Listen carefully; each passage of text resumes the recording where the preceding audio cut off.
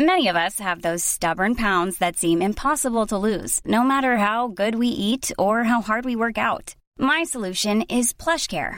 PlushCare is a leading telehealth provider with doctors who are there for you day and night to partner with you in your weight loss journey. They can prescribe FDA-approved weight loss medications like Wegovy and Zepbound for those who qualify. Plus, they accept most insurance plans. To get started, visit plushcare.com/weightloss. That's plushcare.com/weightloss. Millions of people have lost weight with personalized plans from Noom. Like Evan, who can't stand salads and still lost 50 pounds. Salads generally for most people are the easy button, right? For me, that wasn't an option. I never really was a salad guy. That's just not who I am. But Noom worked for me. Get your personalized plan today at Noom.com. Real Noom user compensated to provide their story. In 4 weeks, the typical Noom user can expect to lose 1 to 2 pounds per week. Individual results may vary. This week's podcast is an article that was specially commissioned for our free weekly long read, Miscellanies. Sign up to receive the email at historytoday.com/newsletter. The rise of the Valkyries. Life and death in a Viking battle depended not on military prowess, but on the favour of the Valkyries. Why were these mythical figures who decided a warrior's fate female? By Johanna Katrin Friedrichsdotter.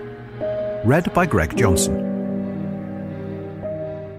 The Battle of Fitjar, fought in southern Norway in 961, was a struggle between King Haakon the Good, once the foster son of King Athelstan of England, and his nephews, the sons of Eric Bloodaxe. The Viking Age was a turbulent period, both within Scandinavia and in the extensive lands the Vikings travelled. According to a cycle of 13th century Norse sagas, the Heimskringla, the brothers had made regular, if unsuccessful, attempts at claiming the Norwegian throne for years. Although Haakon once again repelled their challenge, Fitjar would be his last battle. He was to die soon after from his wounds. A poem called Håkonarmál, or Words About Haakon, composed in the dead king's memory by a poet in his retinue, attributes his fate to the will of 2 Valkyries, Gondel and Skogul. The poem tells us that, although the pair decided to give Haakon's side victory, they claimed the leader himself for Odin, the Norse god of war. In other words, the outcome of the battle was not determined by military tactics or prowess. Rather, victory and personal survival depended on a higher power. The Vikings, popularly known as masculine fighting machines who knew no fear, perceived this power as female. Haakon, who had spent much of his youth at Athelstan's court in England, was an early adopter of Christianity in Norway. But Håkonarmál is steeped in the pagan beliefs to which most of his subjects still subscribed.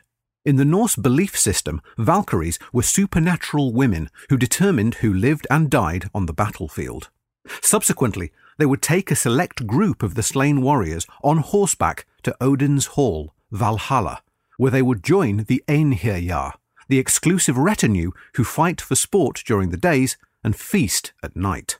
It is easy to see the attractions of such an afterlife, in which a man never goes hungry and fighting is a form of entertainment with no consequences, at least for those who belonged to the warrior class. The Edda, a textbook about Norse mythology written in the 13th century by the Icelander Snorri Sturluson, claims that the Valkyries served drink to fallen warriors in Valhalla. But older sources, which are closer to what the Vikings thought and believed, usually emphasize the Valkyries' warlike aspects and their agency over life and death.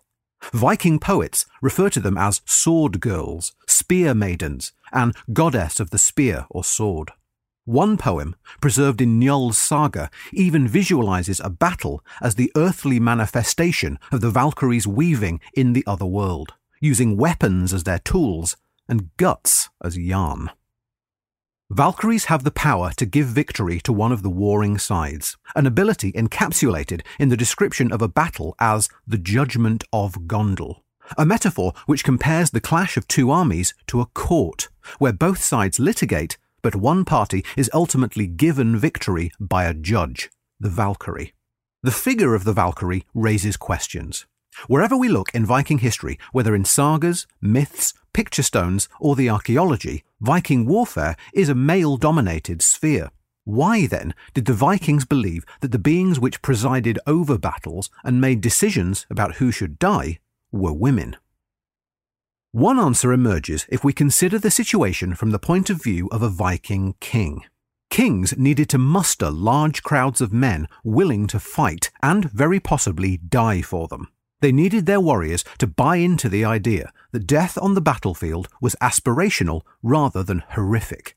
Along with dispensing gifts and titles, kings achieved this by cultivating a military ideology, partly by having poets in their service whose job was to write verses that promoted a heroic warrior mentality.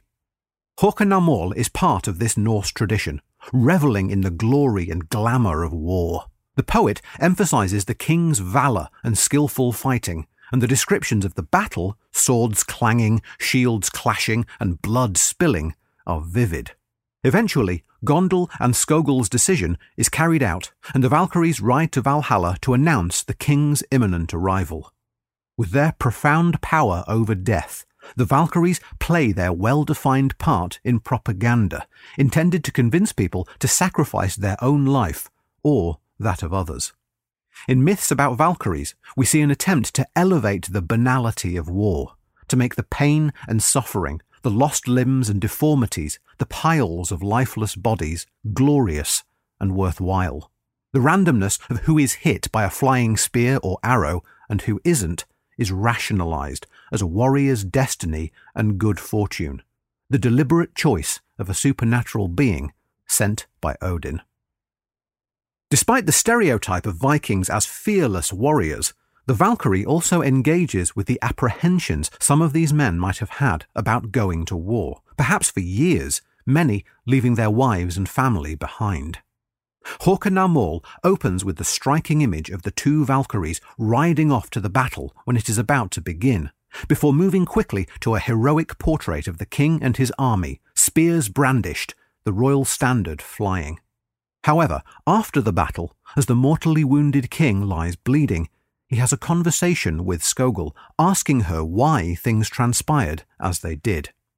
It's hard to tell whether the poet intends Håkon's words to express disbelief, anger, or disappointment, but his statement that "we were worthy of gain from the gods" suggests that the king felt hard done by. This ambivalence might explain why poets sometimes take the Valkyrie in a softer direction, representing her as graceful and attractive. For instance, the poem Hrafnsmál, or Words of the Raven, relates the magnificent military successes of another Norwegian king by way of a conversation between a raven and an ethereally beautiful Valkyrie. She has white blonde hair and fair skin. Other poets imagined the Valkyrie as a doting lover, eager for the warrior's romantic and sexual presence, even when he is a corpse. In poems about the legendary warrior Helgi Hundingsslayer, his bride, the Valkyrie Sigrun, does not want him to die. So, rather than fulfill her role and condemn him to death, she hovers in the sky during battles and protects him. Consequently, the Valkyrie perceives Odin not as her leader, as is traditional, but rather as her rival for Helgi's loyalty and attention. Although Helgi is captivated by the Valkyrie, their subsequent marriage seems to cause Sigrun to lose her powers, and thus her allure.